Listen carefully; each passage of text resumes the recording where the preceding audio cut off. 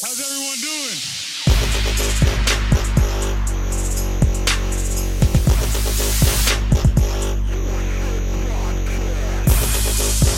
Welcome back, everyone. Forfeit Podcast. Metal Matt here. We got the Big John Stud. We got the J-Lo with another homemade margarita. Absolutely. Well, this one is a margarita. The other one was just 2/3 of a bottle of just straight tequila. Yeah.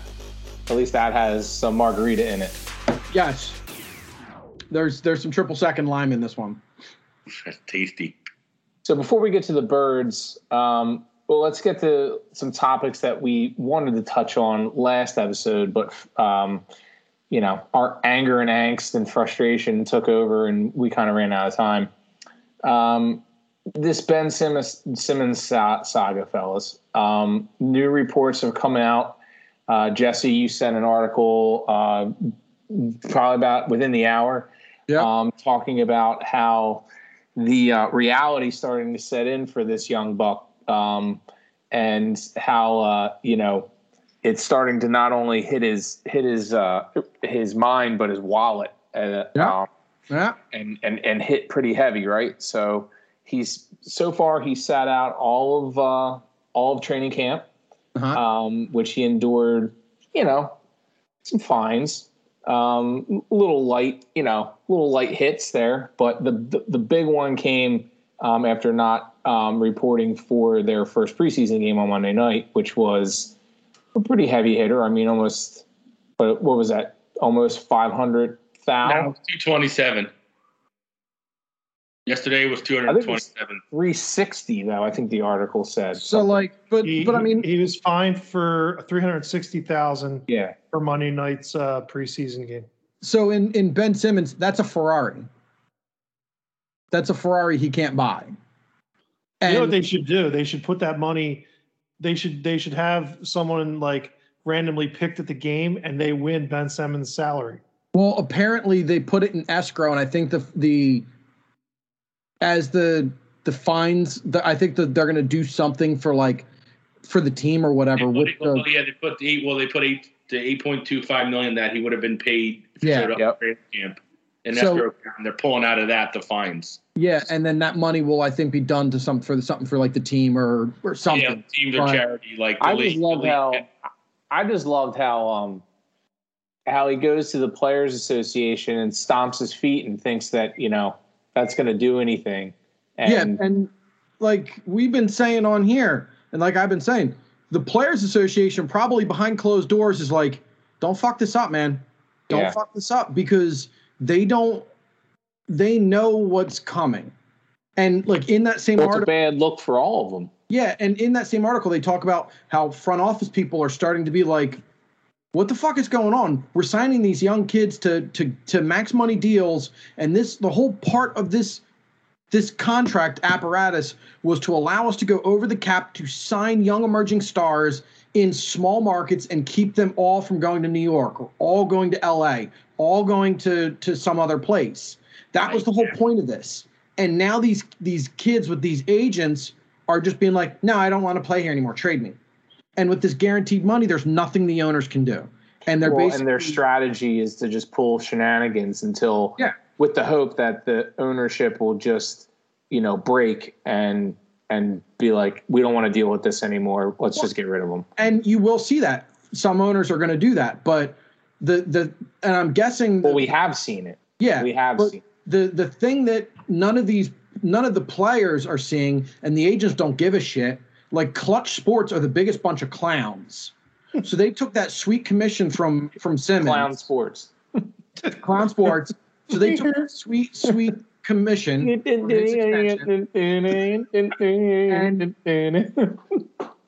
they're giving him terrible advice and didn't even bother to check would he get this money back. So if you're Ben Simmons, you're like, cool guys, you told me to, like, you know, not report and everything be fine. I'm already down to almost $1 million probably in fines at this point. I'm going to be fined, you know, $250,000, $500,000 every game. Like, what the fuck are you doing for me? And you it's not like I can get that part of your commission back. And what's it going to look like if Ben Simmons like tucks his tail between his legs and walks into? Oh, he's going to get to the Camden waterfront. I mean, there's going to be an allegiance of fans there ready to like throw like rotten vegetables at him. And let's not forget that a lot of this grudge, the rumors is because of Clutch and Drew Holiday for the lawsuit. Because the Sixers were a witness in the deposition in that lawsuit because they testified that they were going to give him X amount of money, and the Rich Paul lied to him and never told him about it or whatever. So like he's now suing him for all of that money he lost and that the shitty advice that they gave him. Are you talking about Nerlens Noel? I'm sorry, yeah, Nerlens. Okay, all right. I was like, who? Drew? They were going to give Drew. Yeah, I was going to say Drew Holiday. Yeah. Nothing went down with Drew. Yeah, but it was. But like, so that lawsuit, the whole grudge is now from that. So he's just a means to an end to stick it to the Sixers after he feels like they screwed him. So it's like this dude is starting to look like a clown. So God knows how much longer Clown Sports is going to be around. No, they're going to go anywhere. Well, that's like I said last night. But LeBron ain't going to play forever. No, but he'll have some juice. The thing that sucks with the Ben thing is you already paid him $18 million a couple of weeks ago. Like the kid got an $18 million check from us already this year from the Sixers. Yeah, so, but I mean, he'll lose another 18. I think he's making 37 or 38 this year. So he might lose $20 million if he holds out this year. But Bill. Don't forget that that there are now rumors that the commissioner might get involved, and the commissioner can levy fines. Well, I mean, I think what's going to happen is within the next, I'm going to say 5 to 15, maybe 20 days, he's going to show up, and maybe at first he'll have like an injury or have a tight back. Like they'll figure it out, and he might even play like a road game or two, but eventually he's going to come back because I think what you said touched on it earlier. Is like this has given Ben some really big black eyes to where teams aren't going to mortgage their future for you, knowing that. I mean, Joel said it. I mean, when national guys actually support Philadelphia, like as a franchise, the Sixers as a franchise, it's like somebody really fucked up because even the national guys, I don't even need to name names, but a few of them are just saying the same thing, like Joel did. We got rid of Jimmy Buckets for you. If we had Jimmy Buckets on this team today, we adjusted. We made every adjustment to fit his strengths. Other than we told you Joel's centerpiece because Joel's an MVP candidate. Like he has that skill set. You haven't showed that yet. So I mean his talent will trump out because he is that good, and he still will play in the league for 10 years if he wants to. But I definitely think he's going to a small market like Pacers or Timberwolves. Like I don't see any major market team. A, they don't have the assets, and B, they don't want to deal with that bullshit. Like if you're gonna act like this, like you better be really a top tier player. And he, a borderline all-star player. He gets in because it's a voting thing with fans. But I mean, he's very good. I think he's a top 30 player. There's only like 5 players in the league that would be. That would be excused for this type of behavior if they were in the situation. That's LeBron's of the world. Those guys. Ben's not one of them. KD. I mean, we're seeing it with Kyrie. Like, that's the other thing too. It's like I know KD put his foot down, but I'm just putting it out there, and I don't know how I would feel. Would you want a Ben for Kyrie trade? Dude, Kyrie, Woj just tweeted that he hasn't figured out what he's going to do yet about his vaccine. And there's the organization, he wants to be accommodated to be a part-time player. Yeah, basically because you can't. New York has a mandate for that. So, with the amount of games that he already misses, you could probably justify him as a part-time player for the past 3 seasons. But I mean, you're right though. This all leads to the fact that this is getting out of the players are controlling a lot, which is fine. I think they should be able to have some more juice. But this is kind of getting to be where now this is a little unique situation with the pandemic, but we're seeing that it's anything else. I mean, if you give in to players' demands, and that's, I guess it sucks that we might lose one of our best assets for pennies on the dollar, but I really don't want Morey and Harris to back in. Like, dig your heels in. Like, you gave this guy a lot of money. You committed to this guy as a player, financially and on the court. He had a bad series, and yeah, Doc should have said what he said. Joel probably should have bit his tongue a little better after the interviews, after Game 7. But other than that, this guy's had been supported. So, F it, man. Go to the mattresses with this one. Like, well, and like I've been saying, the league can opt out of the CBA in the after 2022 season. They can opt out of the CBA and lock the gates and lock all these players out. And if you don't think for 1 second that these guys aren't getting fed the fuck up with this shit that's going on, just wait, because you ain't going to get basketball in 2024. I got 4 words from the NBA. Lace them up, Warlocks. Oh boy. Years. The world don't want to see that. It's like that's a big another 30 for 30. The Warlocks could fill. I mean, we could have the Malice in the Palace. Let's bring Bob back for the Malice in the Palace. We'd set the record for the most beer bellies on one team. And technicals. And tactical. And look, they shot 87 threes and taken 2 inside the 3-point lane. They're all playing Derek Coleman ball, 3-to-3 line. And they're still in the game. They're still in this. They can still come back and win. Tickets. We would sell tickets. If they go on a 64-0 run in the third quarter, they have a shot. Yep. No, I mean, you kind of alluded to the point I wanted to make, Bill, was like, with the way that the series ended for Ben Simmons last season, and the fact that the league knows that he has an issue with wanting to shoot the ball and adhere to, listening to any sort of coach or any sort of higher authority. I don't see how sitting out helps his situation. Well, that's one of the things they say, that he's in his circle where he doesn't talk to anybody, not in his circle for the most part. Oh, so he doesn't talk to anyone that doesn't powder his ass. He's coddled basically, and that's why they said he's not really coachable, because everybody says the same thing. You make $30 million a year already. You be you. Don't worry about what they say. Because it's I wanted to send the picture, but I couldn't. I was reading an article about something about this one of the million that they put out, and it had a picture of the pass he made on their basket with Trae Young. And I mean, I've watched the replay 20 times and I've seen it, whatever, more than that probably.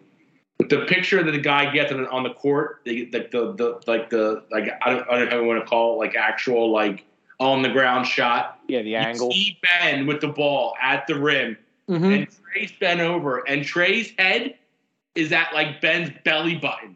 It's ridiculous. And sees it, and he still goes to pay. It's the picture, I can't even comment on, he's not even, he's like an ant to you, and you seem to dunk the ball, and you throw it out to a guy who's not really even a great shooter yet, and Matisse, part of me almost thinks that, he's not shooting as, a fuck you to everybody, almost, at this point, Well, I don't understand it. The league remembers that, and that's what one of the last things that the league has in their head about Ben Simmons, but being on the basketball court in a competitive game, and I just don't see how. Dude, holding out and not playing. Helps he's him. Getting made fun of on TV. He's getting made fun of and mocked by other players. He's getting mocked on the news. He doesn't care, dude. He doesn't give a shit about all that. This kid's 20-some years old. He's got roughly, $56 million in cash that he's made in his last 5 years of being in the NBA. And that's just being in the NBA. And that's just NBA money. That doesn't tell you what Nike gave him and all this other crap. He doesn't give a shit what anybody thinks. The biggest thing that his problem is going to be is what I think Jesse was sort of alluding to is maybe the next team. Yeah. You're going to show up to, let's just throw out a name there. You're going to show up to the Timberwolves. We're going to trade you to the Timberwolves. And then what? You're going to be, those other 11 guys on the team are going to be like, yo, dude, are you going to shape up or ship out of here? What is your deal? Are you going to shoot? Or is it a clutch game? Are you going to be a guy that's going to, or is everyone going to pussyfoot, pardon my French, around him? And be like, no offense to Minnesota right now, but it's basically basketball Siberia.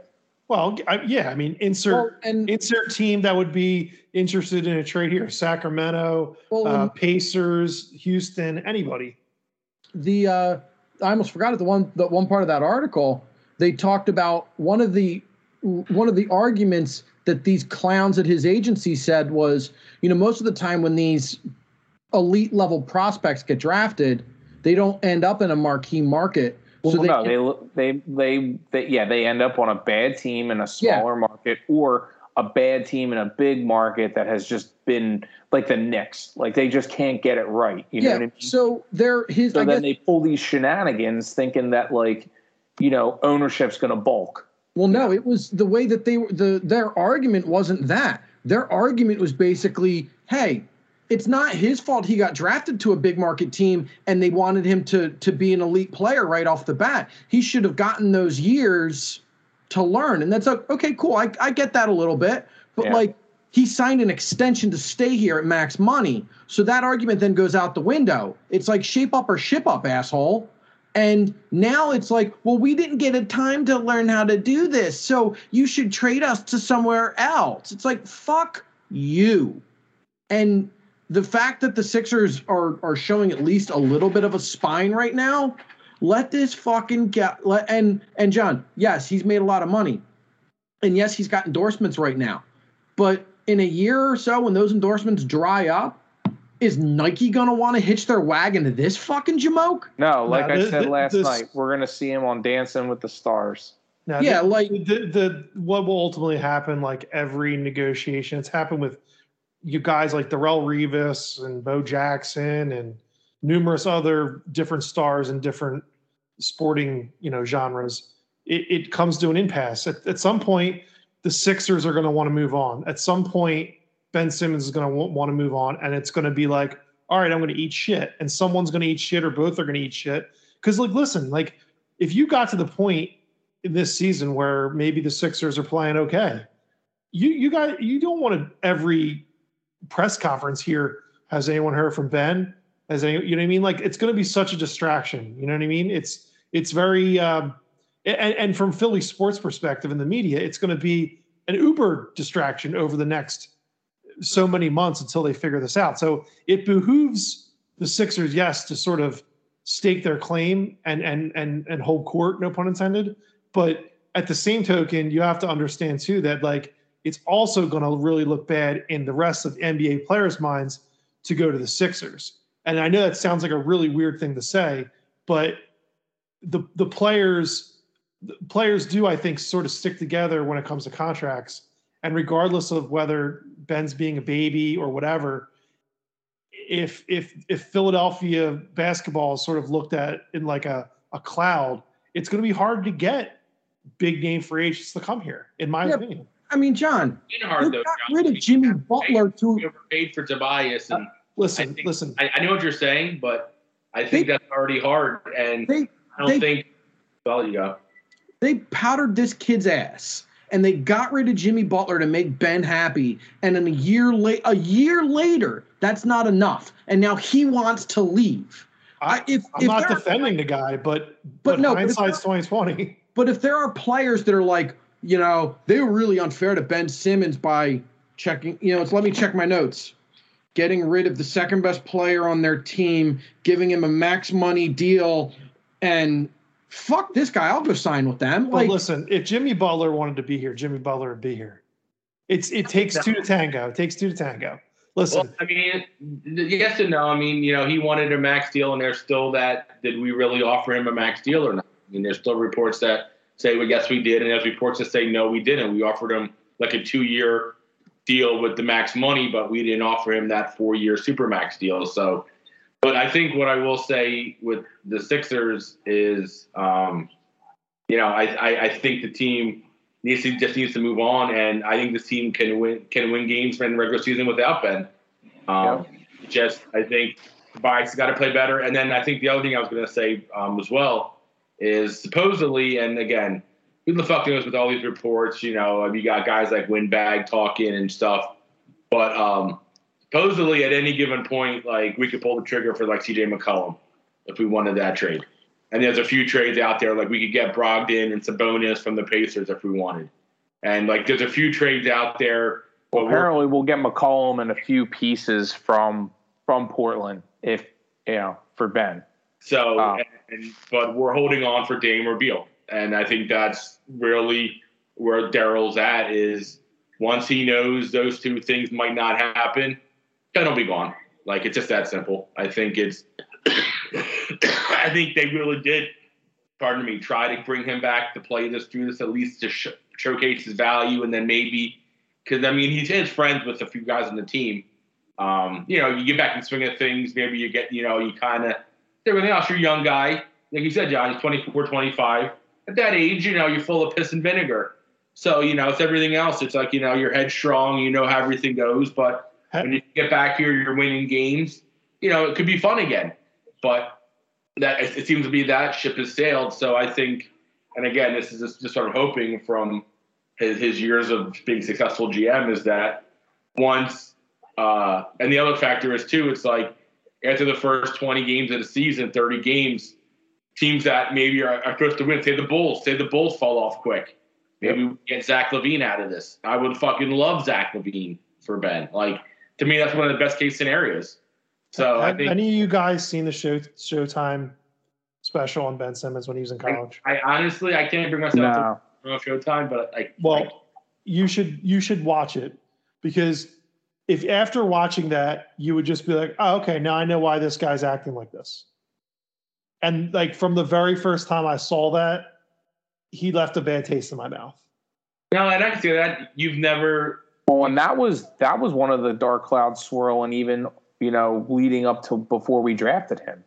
I remember there a lot of people were coming out with reports about character issues with him and big time locker room issues. Yeah, he basically, if you watch the special, he didn't. I want to say he didn't play his last couple games at LSU or something. Like he was going to pull like a LaMelo Ball go across over season play because he just didn't want to do the whole college thing. Well, once LSU wasn't going to make the tournament, he stopped playing. Basically, it was like. They could have made like the lower to win their last game and they would have got in, but they didn't because he didn't play, right? Yeah, it was the SEC tournament or whatever. And they one of the best remedies for any sort of this drama like this is winning. So let's hope that the Sixers start off on a good foot. I mean, we drafted a pretty decent player last year in the first round. And that young kid, every time he was given opportunities, he seemed to rise to the occasion. And it looks like he might just have just another slew of opportunities, right in front of him here, in becoming a starter for this team. I don't know. We'll see. But, I think winning, soothes a lot of pain. And a lot of issues, and it can make things sort of go away. So I'm not saying it's going to be the cure to the Ben Simmons disease we have going on right now in the locker room, but winning does a lot of things. So let's just hope that they get off to a solid start and they use it as motivation to play well and maybe, Ben will see that and maybe he'll want to be a part of that again. Like you said, John, the kid's young, maybe it'll help him kind of come around and if the Sixers, some of the guys that he's friends with on this team keep reaching out to him, it might coax him. Oh, he's never coming back here. Oh, he ain't never coming back here. You could kiss that dream goodbye. Yeah. There's no way he's coming back here. And that's fine. I mean, that's fine. I was ready to cut bait with him, before all this started, and I knew if things went south, this last playoff run, that there was going to be issues with him because, with Morey trying to, putting him on the trade block earlier in the year last year, I think that left a really sour taste in his mouth and in his agent's mouth. So I think I don't know. I think looking back, if we look back at last season and the certain events that happened leading up to this, we probably would be like, you know what, we could have seen the writing on the wall, sure. A lot earlier than anticipated. But the problem with not the problem, but the situation that the Sixers are going to have is if they do want to play hardball, it's going to be, okay, at what point can we get something? Yep. And listen, I know you guys are saying like CJ McCollum, like, is that better than nothing for Ben? Like, I don't know. But like, if you can't capitalize on the value that at least he has, because he does have some sort of value. But if you can't, to Bill's point, but it's just moving him to the right team. I don't even think at this point Ben Simmons is going to get you those two marquee superstar players. And then if that's the case, and then you got to throw in a guy like Tyrese or Matisse. Well, that's what it is. And then picks. Tyrese. Then what? Then you're just killing your last two drafts. Right? Well, if we want Damon Beal, we're gonna kill our last two drafts. Basically, yeah. Right, but I mean, if that could have happened, that would have happened already. Well, no, I mean, both Dame and Beal don't really want to leave yet, but I think they both, like with Dame at least, if the Blazers are 10-10 and 7th in the West, he's not about that, and he's already not about Chauncey. He really wasn't consulted on that, and that, like, I think he's one of those guys that like probably won't leave Portland, and that's the kind of guy like Joel. Like Joel's not going to really leave Philly. I don't think Joel will ever play anywhere but Philly, in my opinion. I think he'll play here till he retires, whether that's 10 years, 5 years, due to whatever. And that's nice to see. Like, I kind of miss that, like a player being committed to a city. But also at some point, and Dame's been there 10 years now. If you're saying, hey, Sixers are a 3 or 4 seed in the East, and with no Ben and Joel dominating, come play here. We can maybe hang with the Nets. So I think those are the things where Bradley Beal, if the Wizards, because I hear a lot about that, how like Wizard fans kind of are okay with Ben because they're ready to rebuild, because apparently their roster's filled with guys that are like B-level guys that don't get the opportunity to do things because Beal's a big-time shooter. So I think there are fits. It's just, I think it's just players, goes back to John was said, and I think it's true. And I don't think it's because of the situation with Ben, but it's players wanting to come to Philly and play. It's a tough area to play. A lot of fans, other team stars get abused here, and it's funny. It's like we abuse people so much when they're available for trade, they don't want to come here because it's like, fuck Philly. They shit on me every time I go there.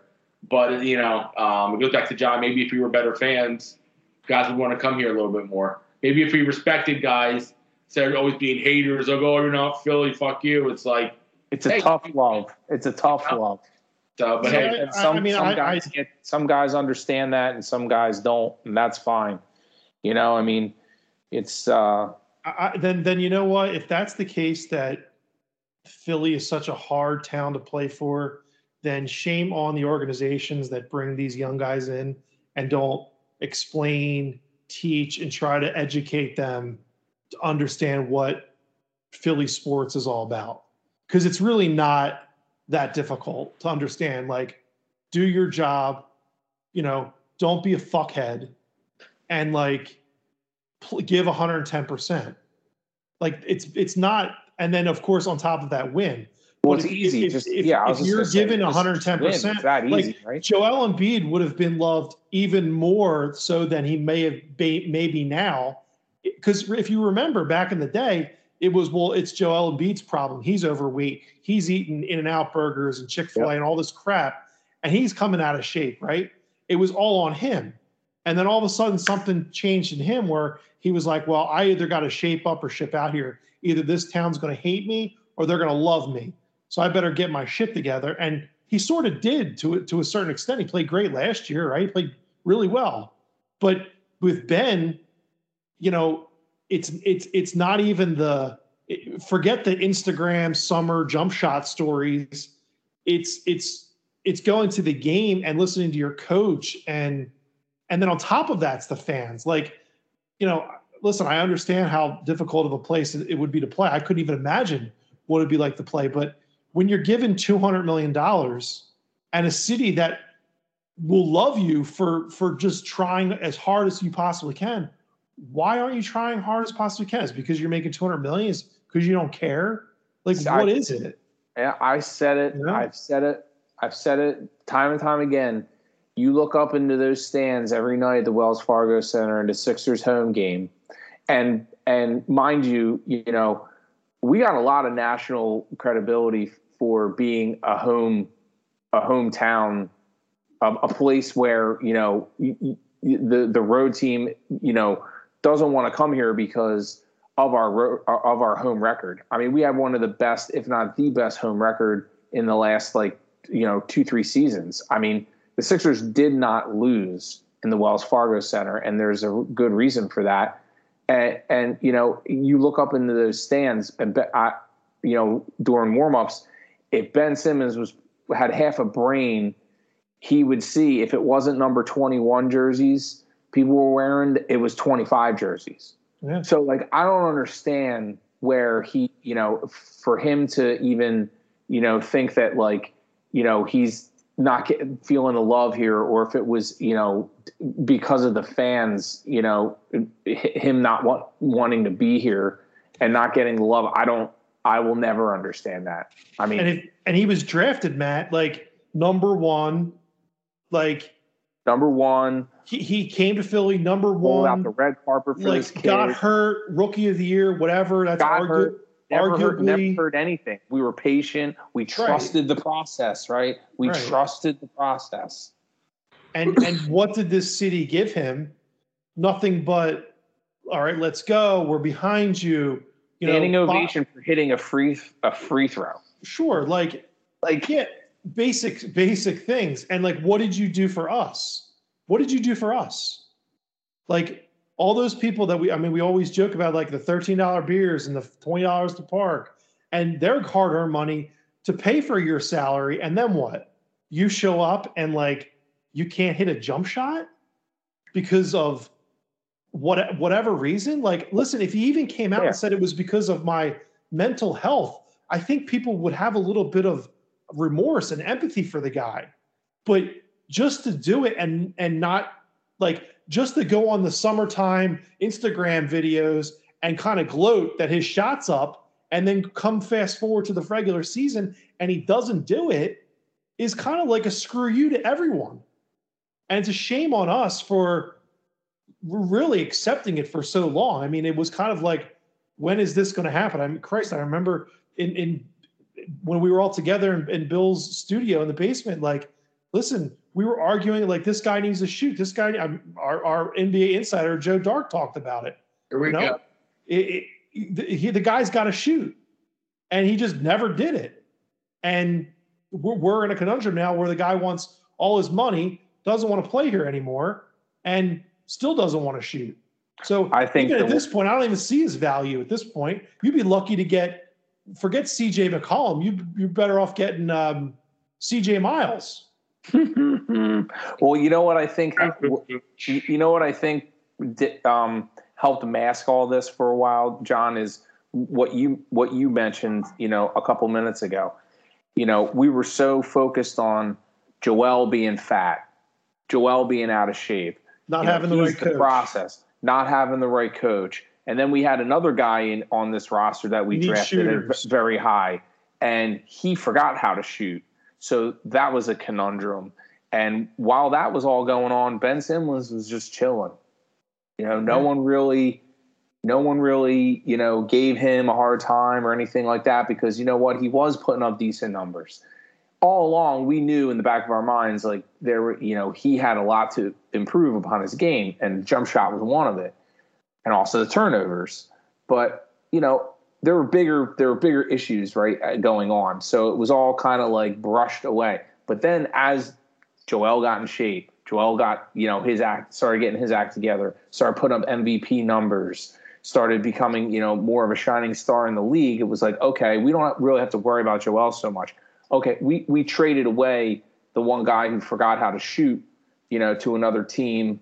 So like, we didn't have to worry about that guy anymore. Okay. So now, it just, all the things that we were all kind of worried about, then some of the pressure started to go, getting on Ben, especially when we come up short a couple times in the playoffs. And, I think it's not that hard, right? Like, if you lose, and there's many teams that lose time and time again in the playoffs, right?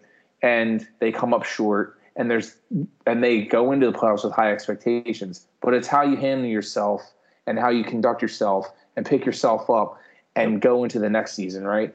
And instead of owning up and saying, you know what, we came up short, we let you guys down, but rest assured, I will do everything in my power. Training starts tomorrow, but we didn't get that from him, right? We got silence. We got, rumors of him holding out. We've got, all the Instagram feed of him rushing out of Philly and all these rumors swirling around. And then what happens? He does move out of Philly. He does demand a trade. He doesn't want to speak to his teammates. He doesn't want to speak to his coach. He doesn't want to speak to the people who paid him, how many millions, squillions of dollars, based on his potential, not anything that he actually produced on the court yet. So like, I mean, it's just frustrating beyond belief to think that, like, it has anything to do with this city at this point, because that's a cop out. It's a cop out. But the biggest thing to that, Matt, is, I understand the point of the city and the fans, and I get that. And I think we all understand how difficult of a place it is to play. But the more we talk about this, the less I get frustrated with Ben Simmons, and the more I get frustrated with this organization. Because for as much as we kill other organizations in this city, the Sixers cultivated this issue. They gave the guy the contract on what? The potential, like you just said, a commitment, a coddling environment that didn't hold him accountable. And as a 20-some-year-old kid with close to 50-some millions of dollars now, and I'm unhappy, you kind of have to understand, like, this is probably where an immature person would act, how an immature person would act about it. Like, he's been coddled. He hasn't been held accountable. And what? And you've given him everything. So what did everyone expect? I mean, the guy's face was plastered on billboards, Sports Illustrated with the Jimmy Butler and that big five, big four cover they did, and Rookie of the Year, all this stuff, red carpet, everything. And what did he do for the Sixers? Absolutely nothing.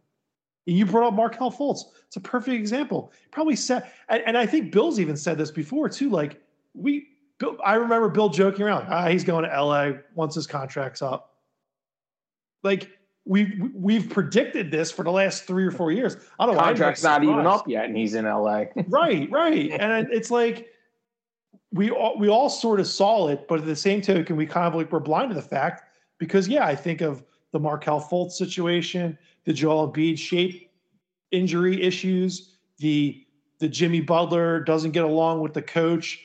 And that was our missing piece, and all the trades we made to get Tobias and then JJ Redick signing here. We had a good team. We had a really good team, and then this all kind of goes to shit. The more and more this all rolls out, and you brought it up, like with the coddling and the enabling, like the more and more it just seems like I can just picture it. You got someone with that dog in him and that competitive edge and that Mamba mentality, like Jimmy Butler. He steps into that film room, and I can just see Brett Brown being like, What do you think, Jimmy? Why did we lose? Why did we lose the last 3 games? And Jimmy just rips the whole room a new asshole, and then all of a sudden it's like, whoa, like that's not our culture, you know? It's like, and then Jimmy Butler's no longer here, you know? Right. It's like the more and more of these things, these scenarios, and all this stuff, and how this team is shaping out, and the dust is settling. It's like the more I can see, like Jimmy Butler probably got there and was like, "What the hell are you guys doing here?" It's a and look at where he is now. He's in Miami Heat. Who runs the Miami Heat? Pat Riley. One of the most hard-nosed, competitive dudes in NBA history, Pat Riley.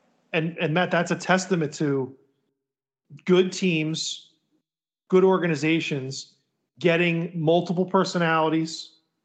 We'll use the term big threes, big twos, big fours, and sort of having them all work together, right? You look at a guy like Frank Vogel, look at the amount of egos and superstardom that he's got to deal with in an 82-game season. Mm-hmm. Look at Steve Nash, who's an ex-player who, you know, I'm not saying has an ego of his own, but like with what Jesse's talking about in the Kyrie Irving situation and trying to keep that team together. And like you're saying with Pat Riley, those organizations all have a lot of things in common, and it's championships. Yep. Because I think they're able to, you know, get all those guys on the same page and buy in from a personality standpoint. And this organization, I don't think in a very long time has been able to do that. You know, I mean, even beyond the Allen Iverson years of, you know, having, you know, we haven't had that. We haven't, after AI, it was Iguodala, and after Iguodala, it was like Drew Holiday and like a couple of other like mishmash pieces, and then it was sucking, and now it's this. And we don't really know how to handle big egos and stars in a Sixers organization because we never had it. Yep. Well, we haven't had it in a very long time. Yeah. I mean, what was the biggest thing? Barkley and Irving? Like, that was probably the closest thing, right? Yeah. Barkley and Moses. And that's like, you can't really well say before like our time. You can't really say like AI and Dikembe. No. Dikembe was sort of like tail end of his career. You know, they sort of tried to just build the 2000s was sort of like trying to build a team around Allen Iverson, not so much like, let's get a big three. The big three stuff didn't really start till, you know, middle end of the 2000s.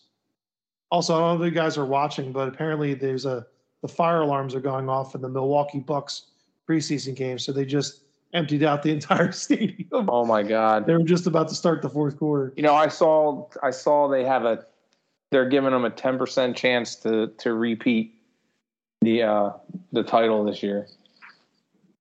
10%. 10% seems a little low.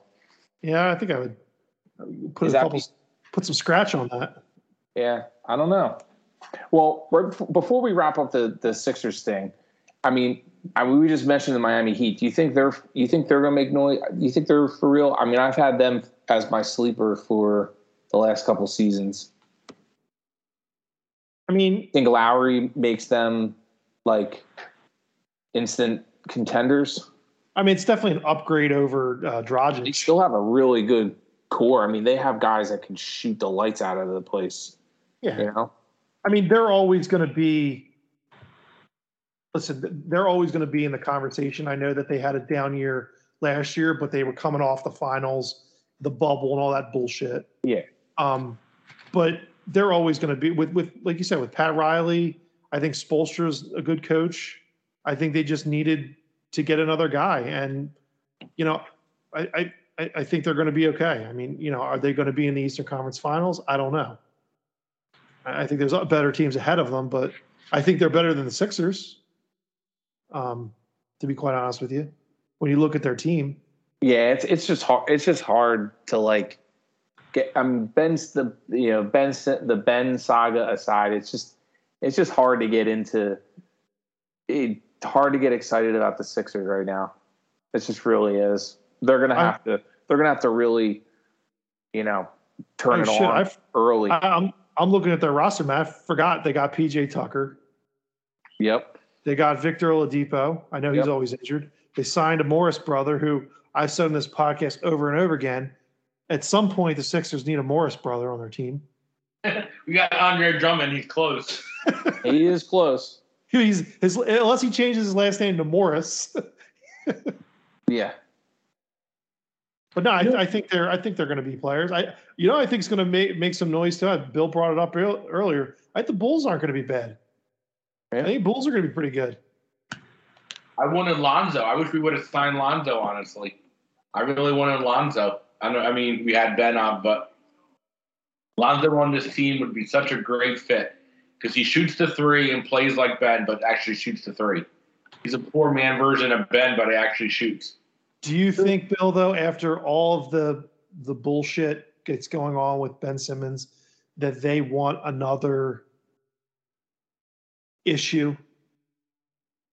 Lonzo being his dad being an issue. I don't think LeVar is. I think he's more bark than bite. I think he lets. Yeah, but this Philly media, Bill, would have been at his doorstep looking for sound bites. I mean, they would try to drum up stuff, but I think Lonzo and LaMelo especially proved to me that they handle their business on the court like pros. Like Lonzo, I was a Lonzo fan at UCLA, and then I kind of fell off him a little bit.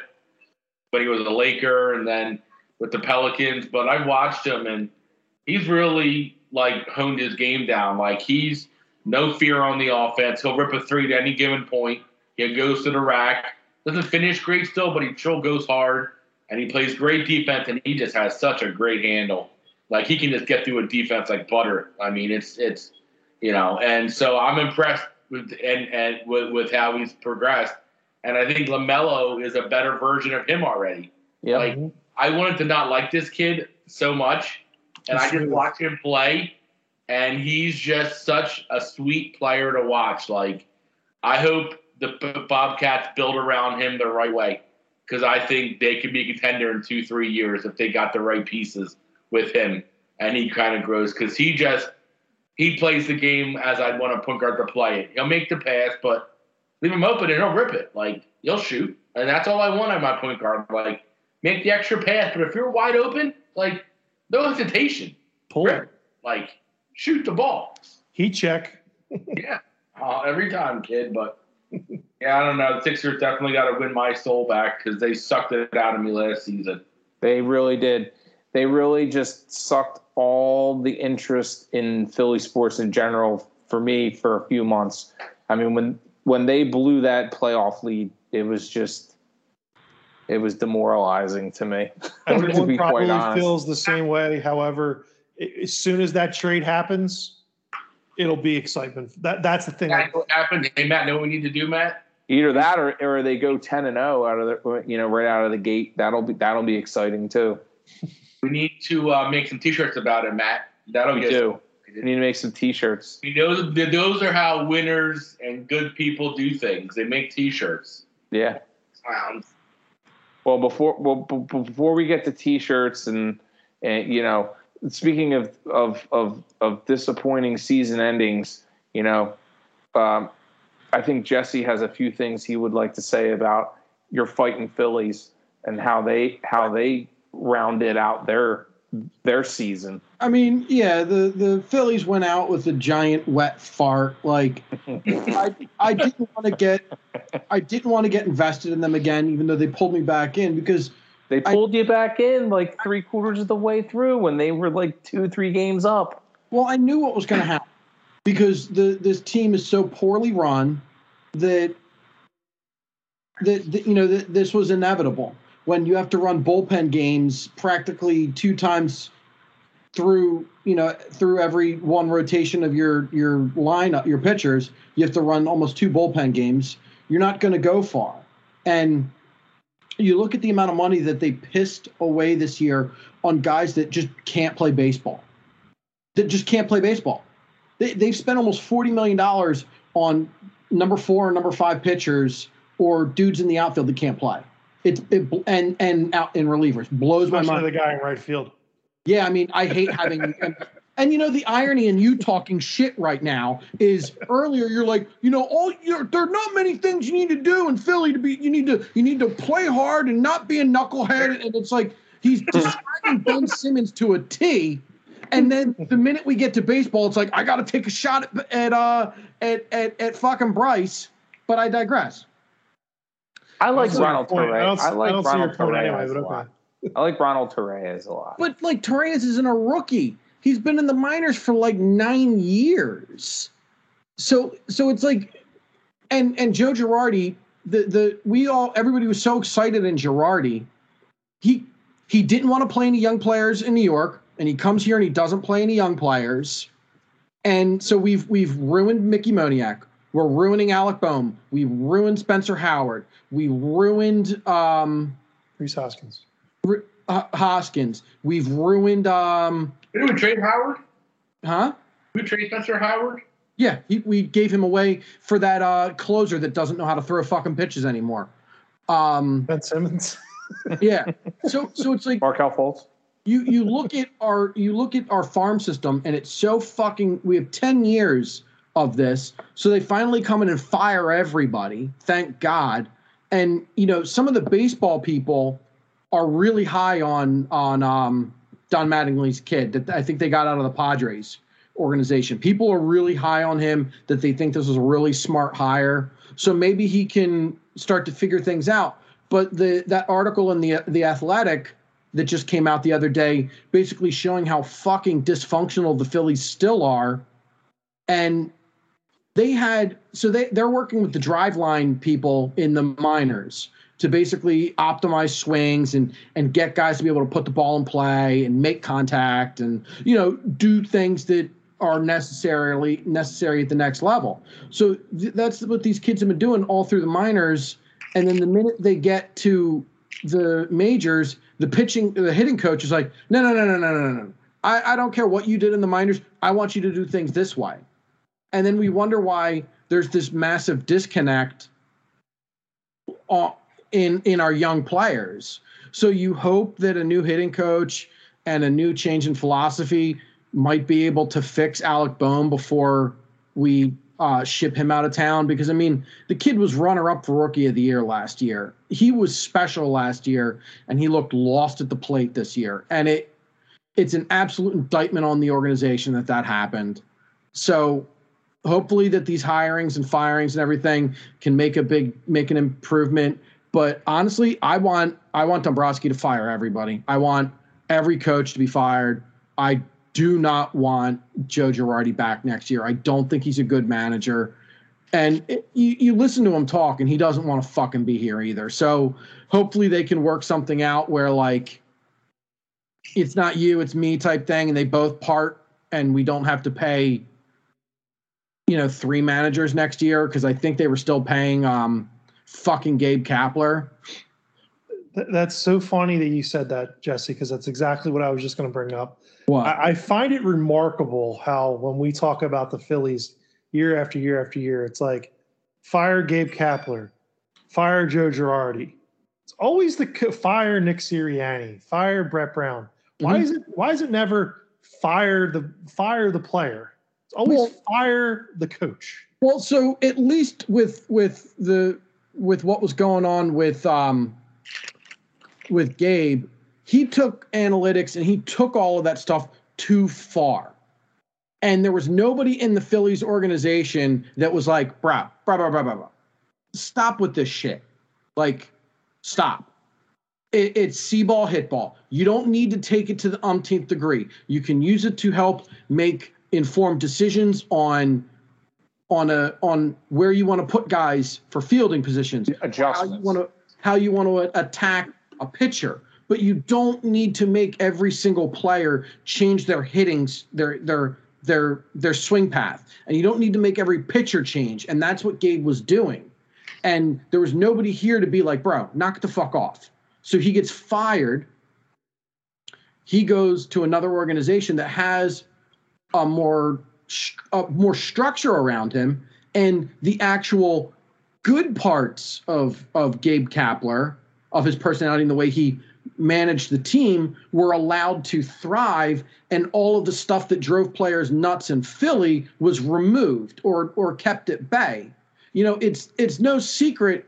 You look at so you remove Kapler, and Harper goes from a good player to a great player because they weren't fucking with his swing constantly. He just was able to go up and do his thing, which he's been doing since he was probably 6 years old. And it was Gabe Kapler that decided, I need to change this. He was already, rookie of the year and an MVP and all of these things, but we're going to change it. And so he was just going too far. And unfortunately, he had to lose his job to learn that, to be able to grow. Now, he probably would have been able to grow here, but this organization is so inept and poorly run that, they didn't even fire the old general manager. They still have him on as a fucking advisor to, the Philly Fanatic or something, because they're too cheap to just tell him to fuck off. So it's like that's the sort of thing that the Phillies have. And it's infuriating that it's been a decade and of just woeful baseball, and it doesn't look like it's going to end anytime soon, and it sucks. So, yeah, go Phils. I mean, listen, my thoughts on the Phillies and their situation, but, I mean, it's really hard to listen to people talk about organizations and firing coaches. When you look at the San Francisco Giants roster from top to bottom, and you look at the Phillies roster top to bottom, and you look at the amount of money they're playing their players, and you look at the amount of money that the Giants are playing their players, and then you go, oh, all right, let's take this coach and put him over here, and this coach from another team put it here, and you go, why is one winning 100 games and one barely getting 80? I mean, our players aren't good. They're getting paid a lot of money, but a lot of them aren't good. Like Didi regressed a lot. We didn't have a center fielder for most of the year. We had a platoon guy playing left most games. Kutchum can't stay healthy. Yeah, you're the only guy in your infield that's worth a damn is Gene Segura, who has 1 year left on his deal, and they're probably going to trade him. Your first baseman got hurt, and he's out for the year. Your third baseman can barely play. Your second baseman, it's like they've got one elite pitcher, a really good catcher, and the best right fielder in baseball, and that's all they've got. And then the Giants have a really old catcher, a really old third baseman, and so and a couple wash-ups. But they all had good. I mean, it's really no different than, you look at half of that Phillies roster from 2008, and they were journeymen. Outside of the core, half of that team were journeymen. You look at the Eagles, the year they won the Super Bowl. It was a collection of homegrown players and dudes sprinkled in that just melded together and became, a better. They were better together than they were the sum of their parts.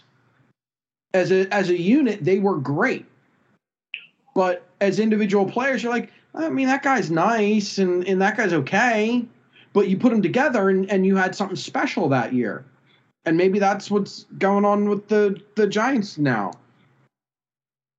Or, because it's the baseball gods, the Giants will be the next best, the best team in the National League for the next 6 years because we have to suffer in this town. Well, speaking of suffering, we can pivot to the Birds. The suffering continues. That was an owie on Sunday. Lots to take away from it. Again, I think there's a lot of, it all depends on how you see the glass. You can see the glass half full, with a lot of it. You could see the glass half empty, like John does. Or you could see the glass just shattered on the ground. Or you could just be blind like some people on this podcast. John, I mean, I tell you, like, you know, being blind is okay for you, and I'm trying to show you to the light. Okay. I'm trying, John. I'm trying my best. I think I like I said before, I'm going to try my best to take the glass half full approach with this team this year.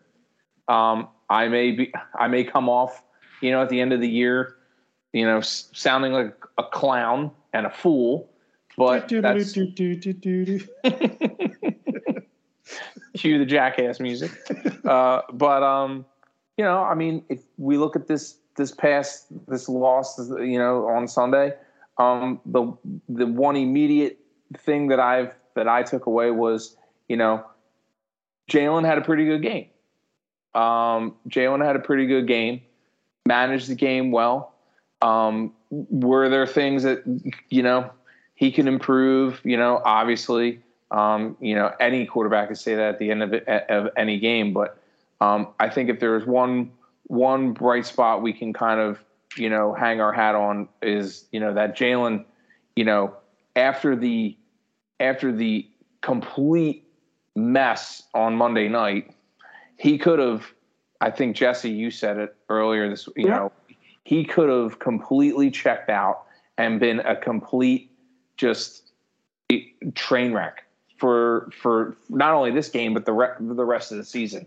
You know what I mean? Mentally, it could have damaged him. But, you know, it's how sometimes it's how you get back up, right? I mean, I'll go back to the boxing analogy that I used. You know, dude got smacked in the mouth, and he got knocked out on Monday night in front of the world.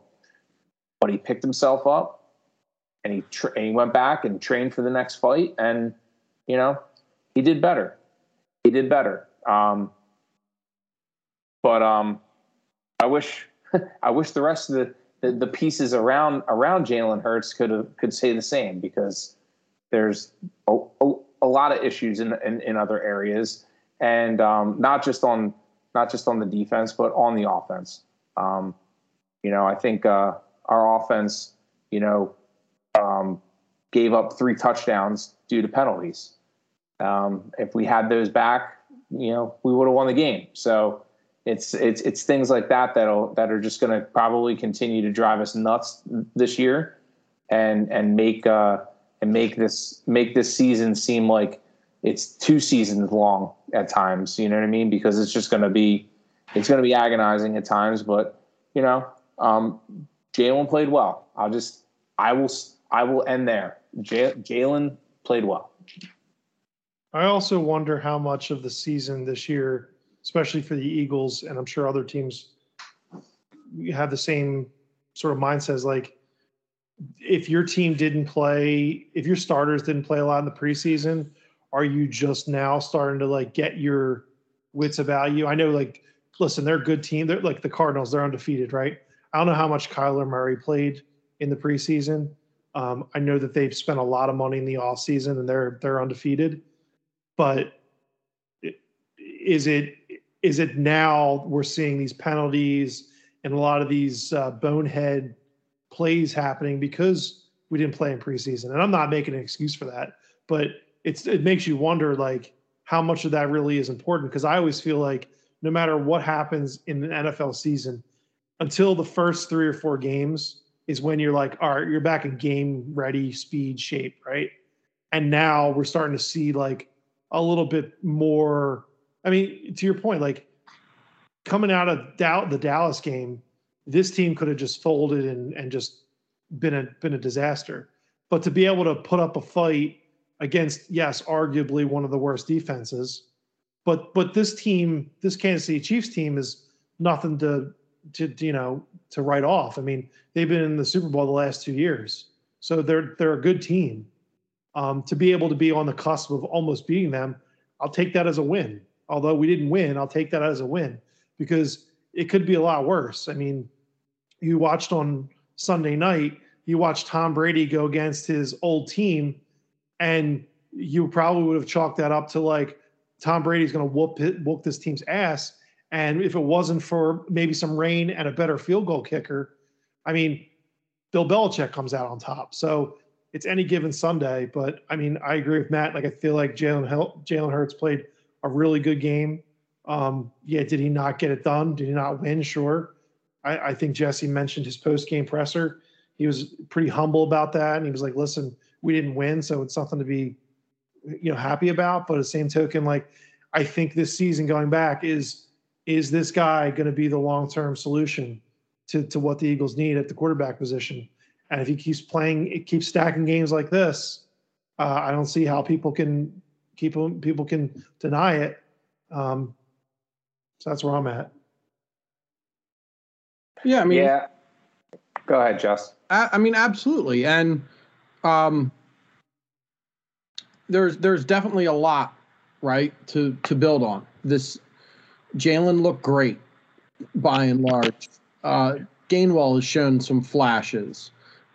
You're starting to see something from Devontae, who right now I think is trailing Deshaun Jackson for best year ever for a rookie wide receiver on the Eagles by, I think, a handful, like 50, 60 yards. So like he's starting to put it together and get a better connection with Jalen, so there are things that need to get worked on, that need to get cleaned up. Like the video we were watching, the Eagles, to be a functioning offense if you were going to live and die with the read option and in RPOs, you absolutely need to start running the ball, because if you're not running the ball, the defensive tackle or the linebacker or whoever it is, they're going to attack the mesh point every single play, and they're going to start blowing these plays up. And the only thing that's going to happen is you're going to get your quarterback hurt, or your running back's going to get hurt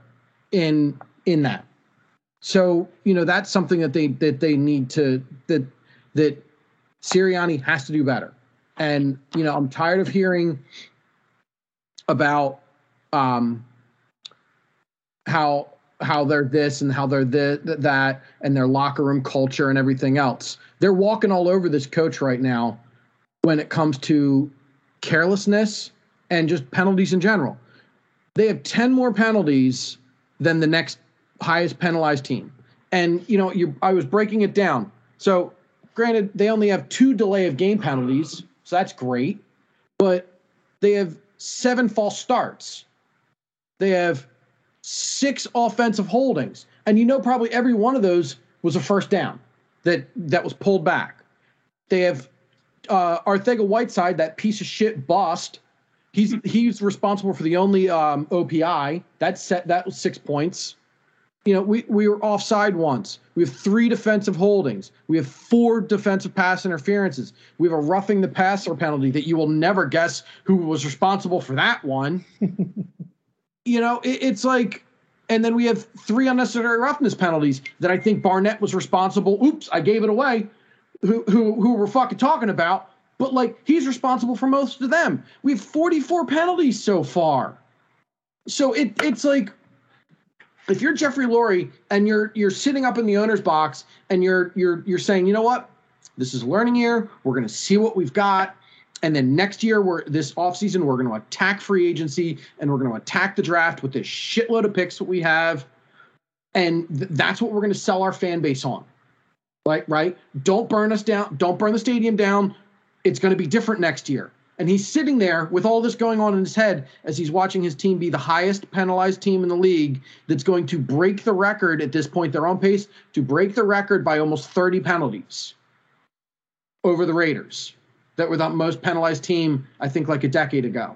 So he's watching that, right? And he's watching his team get run over in the middle of the field. And he's watching all of this stuff. And he's got to be thinking like, this isn't good, man.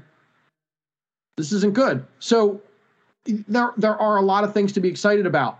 But like you start to, and I hope that they start to pull it together, because if they don't, I have a feeling that Lurie is going to get nervous at some point and fire somebody. be it Jonathan Gannon or be it Sirianni, I have a feeling that if they don't pull out of this, that somebody's going to get whacked. And a lot of people were really high on Jonathan Gannon when we hired him. And granted, our defense is atrocious. We lose Brandon Graham and the whole thing falls the fuck apart.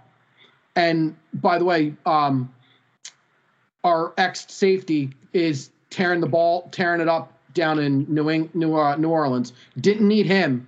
He was over the hill, couldn't play anymore, and he's playing great for the Saints. But that's neither here nor there. Do that. And a lot of it is there's different philosophies now on defense. Before, Howie and Jim Schwartz didn't give two shits about linebackers. That's how we have guys like Alex Singletary and Nate Gary playing linebacker for the Eagles. It didn't really matter. But now the formations that Jonathan Gannon wants to run, it does matter a lot, and we're getting smoked. I think I saw a stat that we're like the third worst run defense in the league, the third or fourth worst run defense. I mean, our pass defense isn't terrible. Our secondary is holding it together for the most part.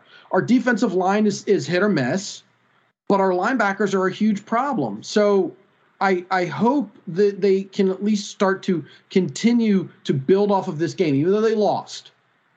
They should have been in it. It should have been closer if it wasn't for dumb penalties and taking points off the board. So I'm hoping they continue to build on this, because if Lurie does something dumb, like fire one of the coaches. Seeing a theme for this episode. Mid-season. Fire the coaches. I'm not saying fire the coaches. I'm really not. But if he does something dumb, it could have a cascading effect of what happens next and then what happens next. Because let's say they fire Sirianni. What coach is going to want to come here? Because now it's going to be you're not in control of anything. You're a puppet to a GM who is bulletproof and an owner that doesn't know what he's doing. Right? That would be it doesn't matter that you've got 3 first-round picks. You're not going to be able to make any of them. So you hope that things can continue to move in the correct direction, because if they don't, it could get really bad. It could get really fucking ugly. And I don't want to see that. I don't want to see it. And, I hope the Eagles do well. Go Birds. I love the Eagles. So, I love the typical Philly fan, 4 games in, listening to people talk about, firing coach already. And it's ridiculous. Not sure about the quarterback. And listen, the defense played like shit. If the defense played 1 or 2 better series, we're talking completely different about this team. Completely different. And it's remarkable. It's if you go back and watch the game and you watch, yes, the penalties, imagine if those 4 penalties didn't happen and bang, we beat this team. It's oh my God, it'd be a revelation. It's Jalen Hurts on the bounce back, or the Cowboys game takes his team and it sticks it up Andy Reid's ass. It would be a totally different narrative. But that's what I mean. From our last episode, just preaching patience and understanding that this team is young.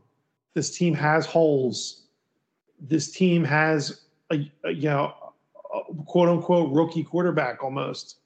And it's let's let it play out and let it see. We could be in a lot worse scenarios. There are other teams out there, Jacksonville, that could be in just worse shape.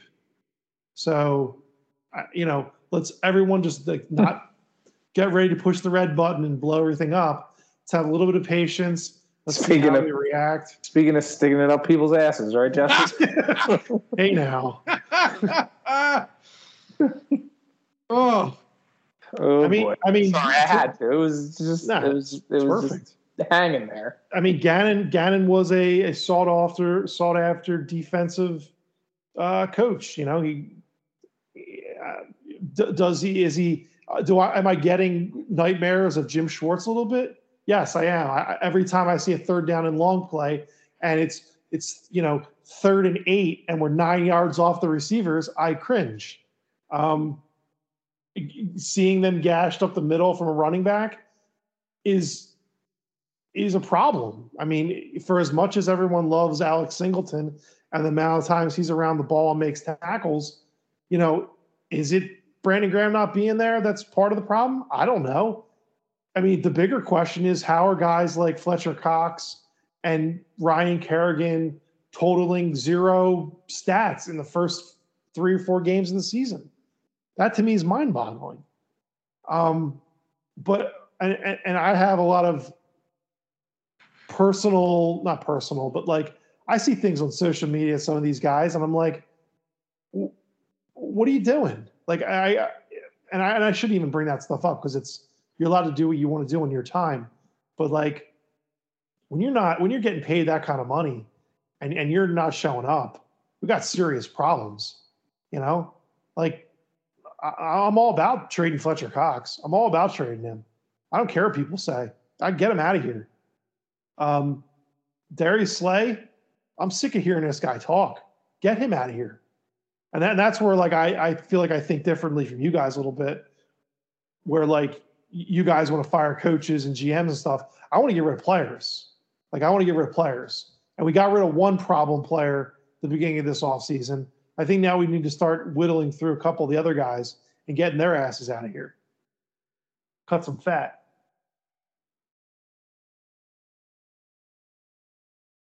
Yeah. Bill, what are you looking to cut?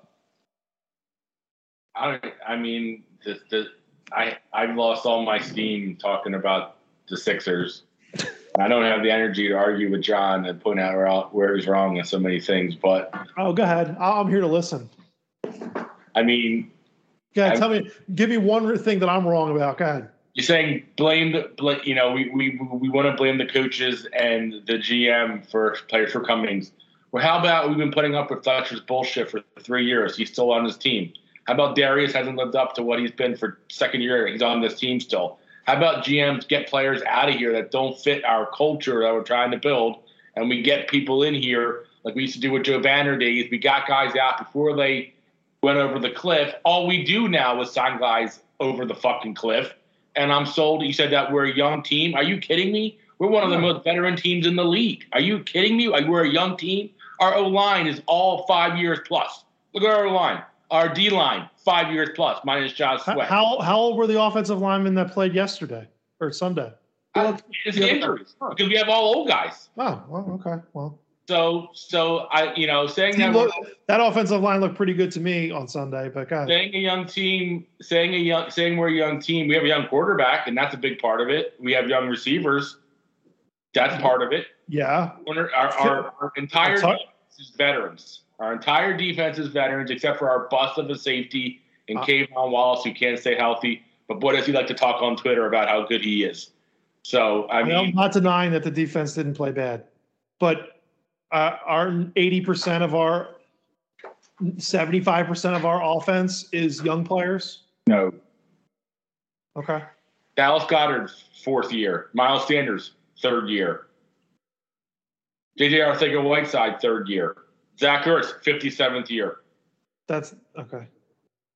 Jason Kelce, Brandon Brooks. Right. Okay. So we're going to sit here and argue that, all right, the team isn't full of rookies, but it's got 3 and 4 year players, and you don't consider them young. Okay, fine. Yeah, you're saying be patient. This is a young team, and I'm saying no. Okay. This is a shit team with a few young players put in the positions to be prominent players, and we don't have young talent. And our old talent is old and hurt all the time. This is the 3rd year in a row we can't keep guys on the field healthy.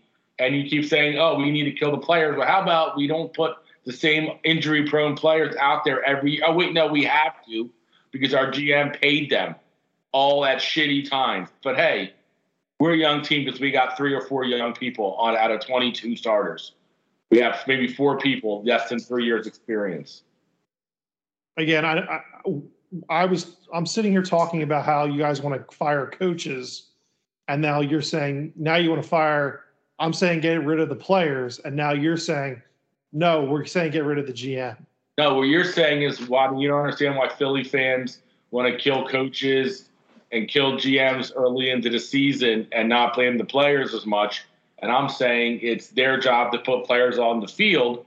So if they're continuing to put Brandon Brooks out there, Lane Johnson out there, journeyman linebackers, journeyman safeties, I don't understand. Nobody on the wide receiver position, nobody of value until you draft Devontae this year. And we're just told, hey, we're going to figure. Well, what are you figuring out? What do you like? And it goes back to what I said before, where you claim that teams don't have it. I don't know what I don't even know what our identity is trying to be. Oh God, our team is in such a bad place. We have nothing, John. Like, we're 4 games into the season. I don't understand.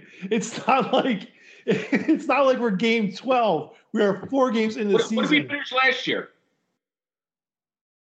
4-12.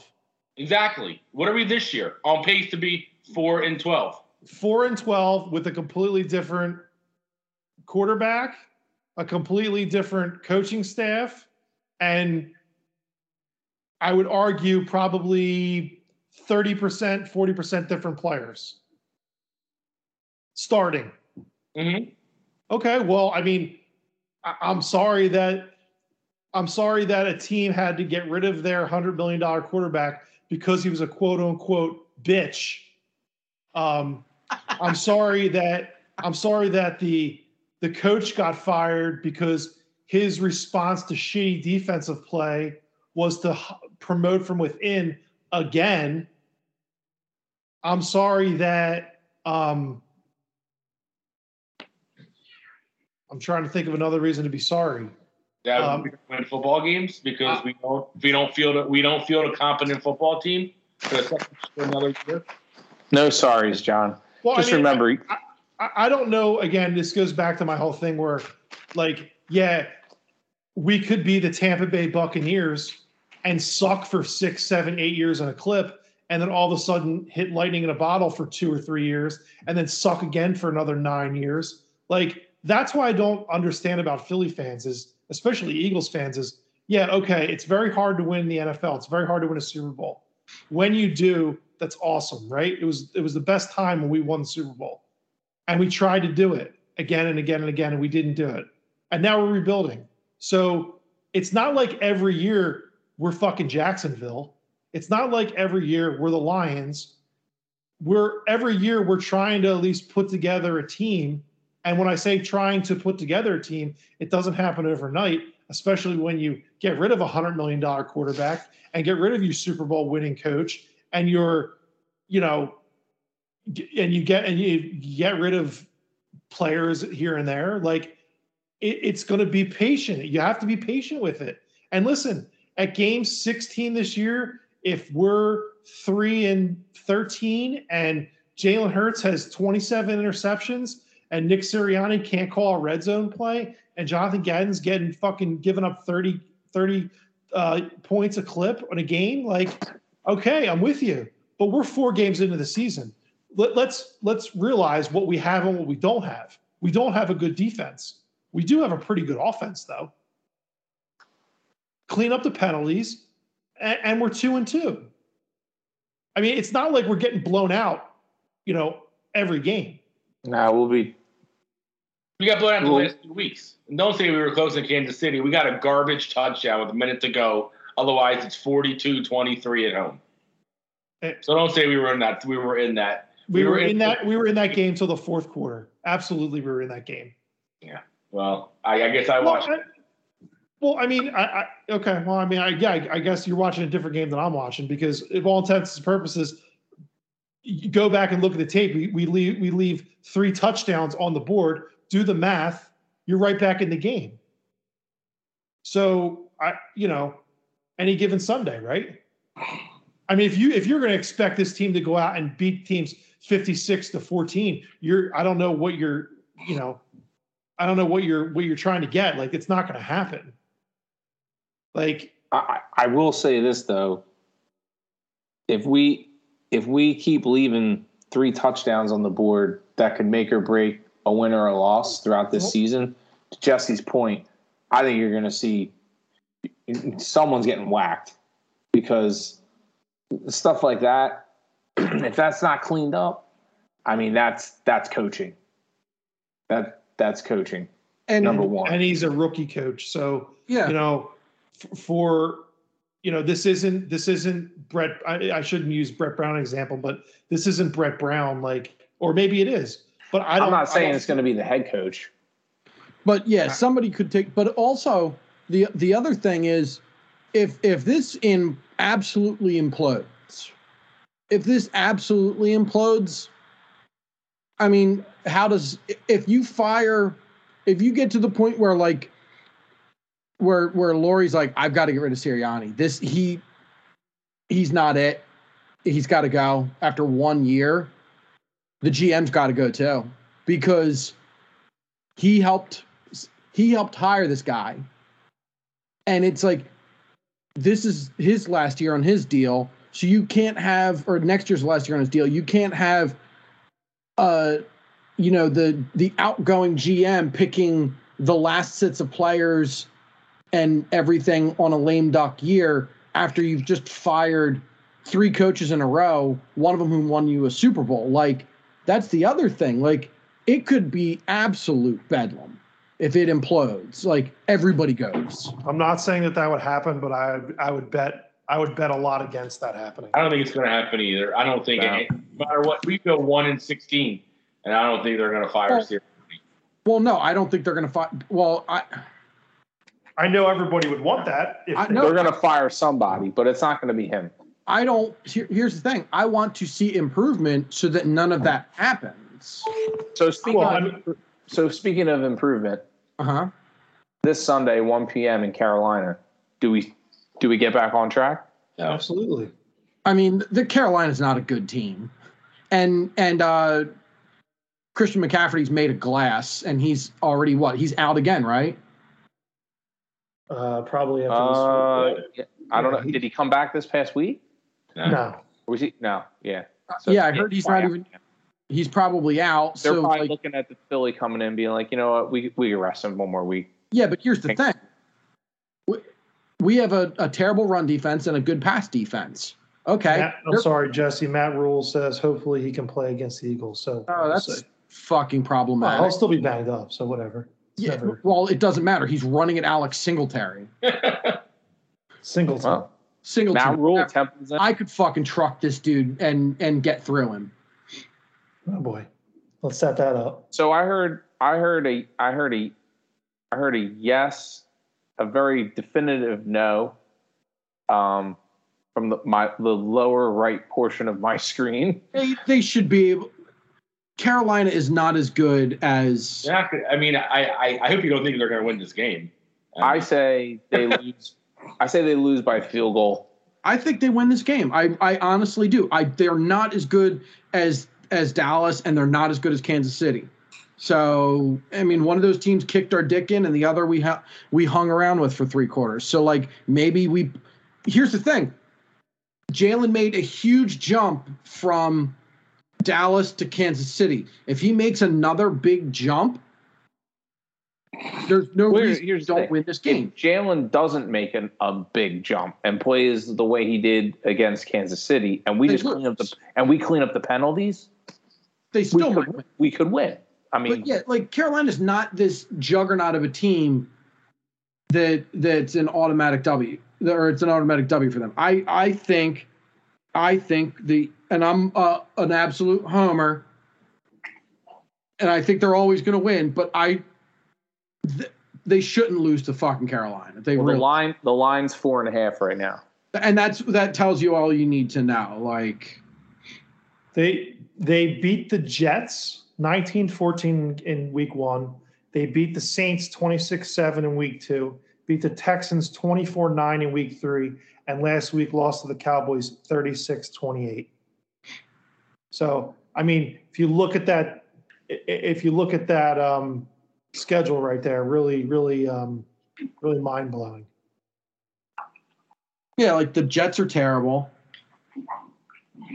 They beat up on bad teams. I mean, that's what good teams should do, or at least halfway decent teams. I mean, the Saints don't have a quarterback. Yeah, Texans don't have a quarterback, and the Jets don't have a quarterback. Yeah, so Jets might have a quarterback.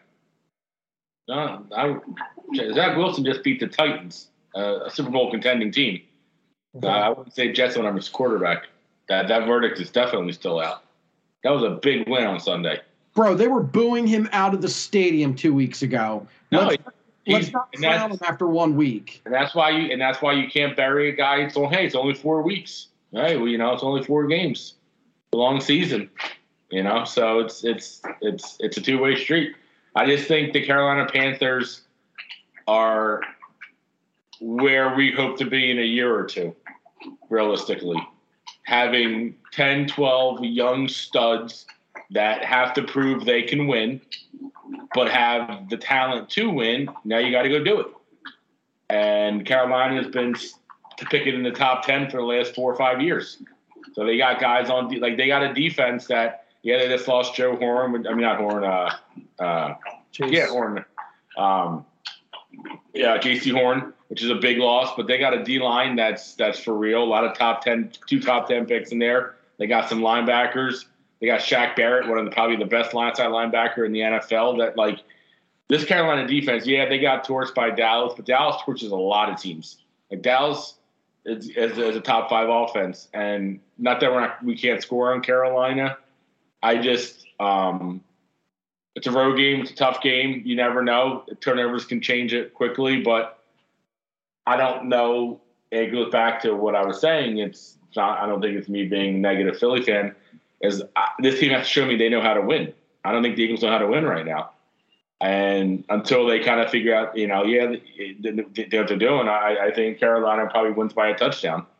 I see this being like a 27-20 game. That I think that we're probably going to be hanging around either way, but whether it's a turnover or we can't get a stop, maybe we miss a field goal. I just feel like this team, until they show me they can, we don't know how to win games yet. And I think Carolina is not good yet, but they're on that uptick. And I think they have a good coach in Matt Rule. I think that's a huge advantage for them. I'm not shitting on Sirianni. I think Carolina is in a better spot. So I think we could beat them more. They're not so unbeatable, but we'd have to play our A game to beat them, and we haven't done that since Atlanta, basically. So it's been but if we were going for predictions, I pick Carolina 27-20.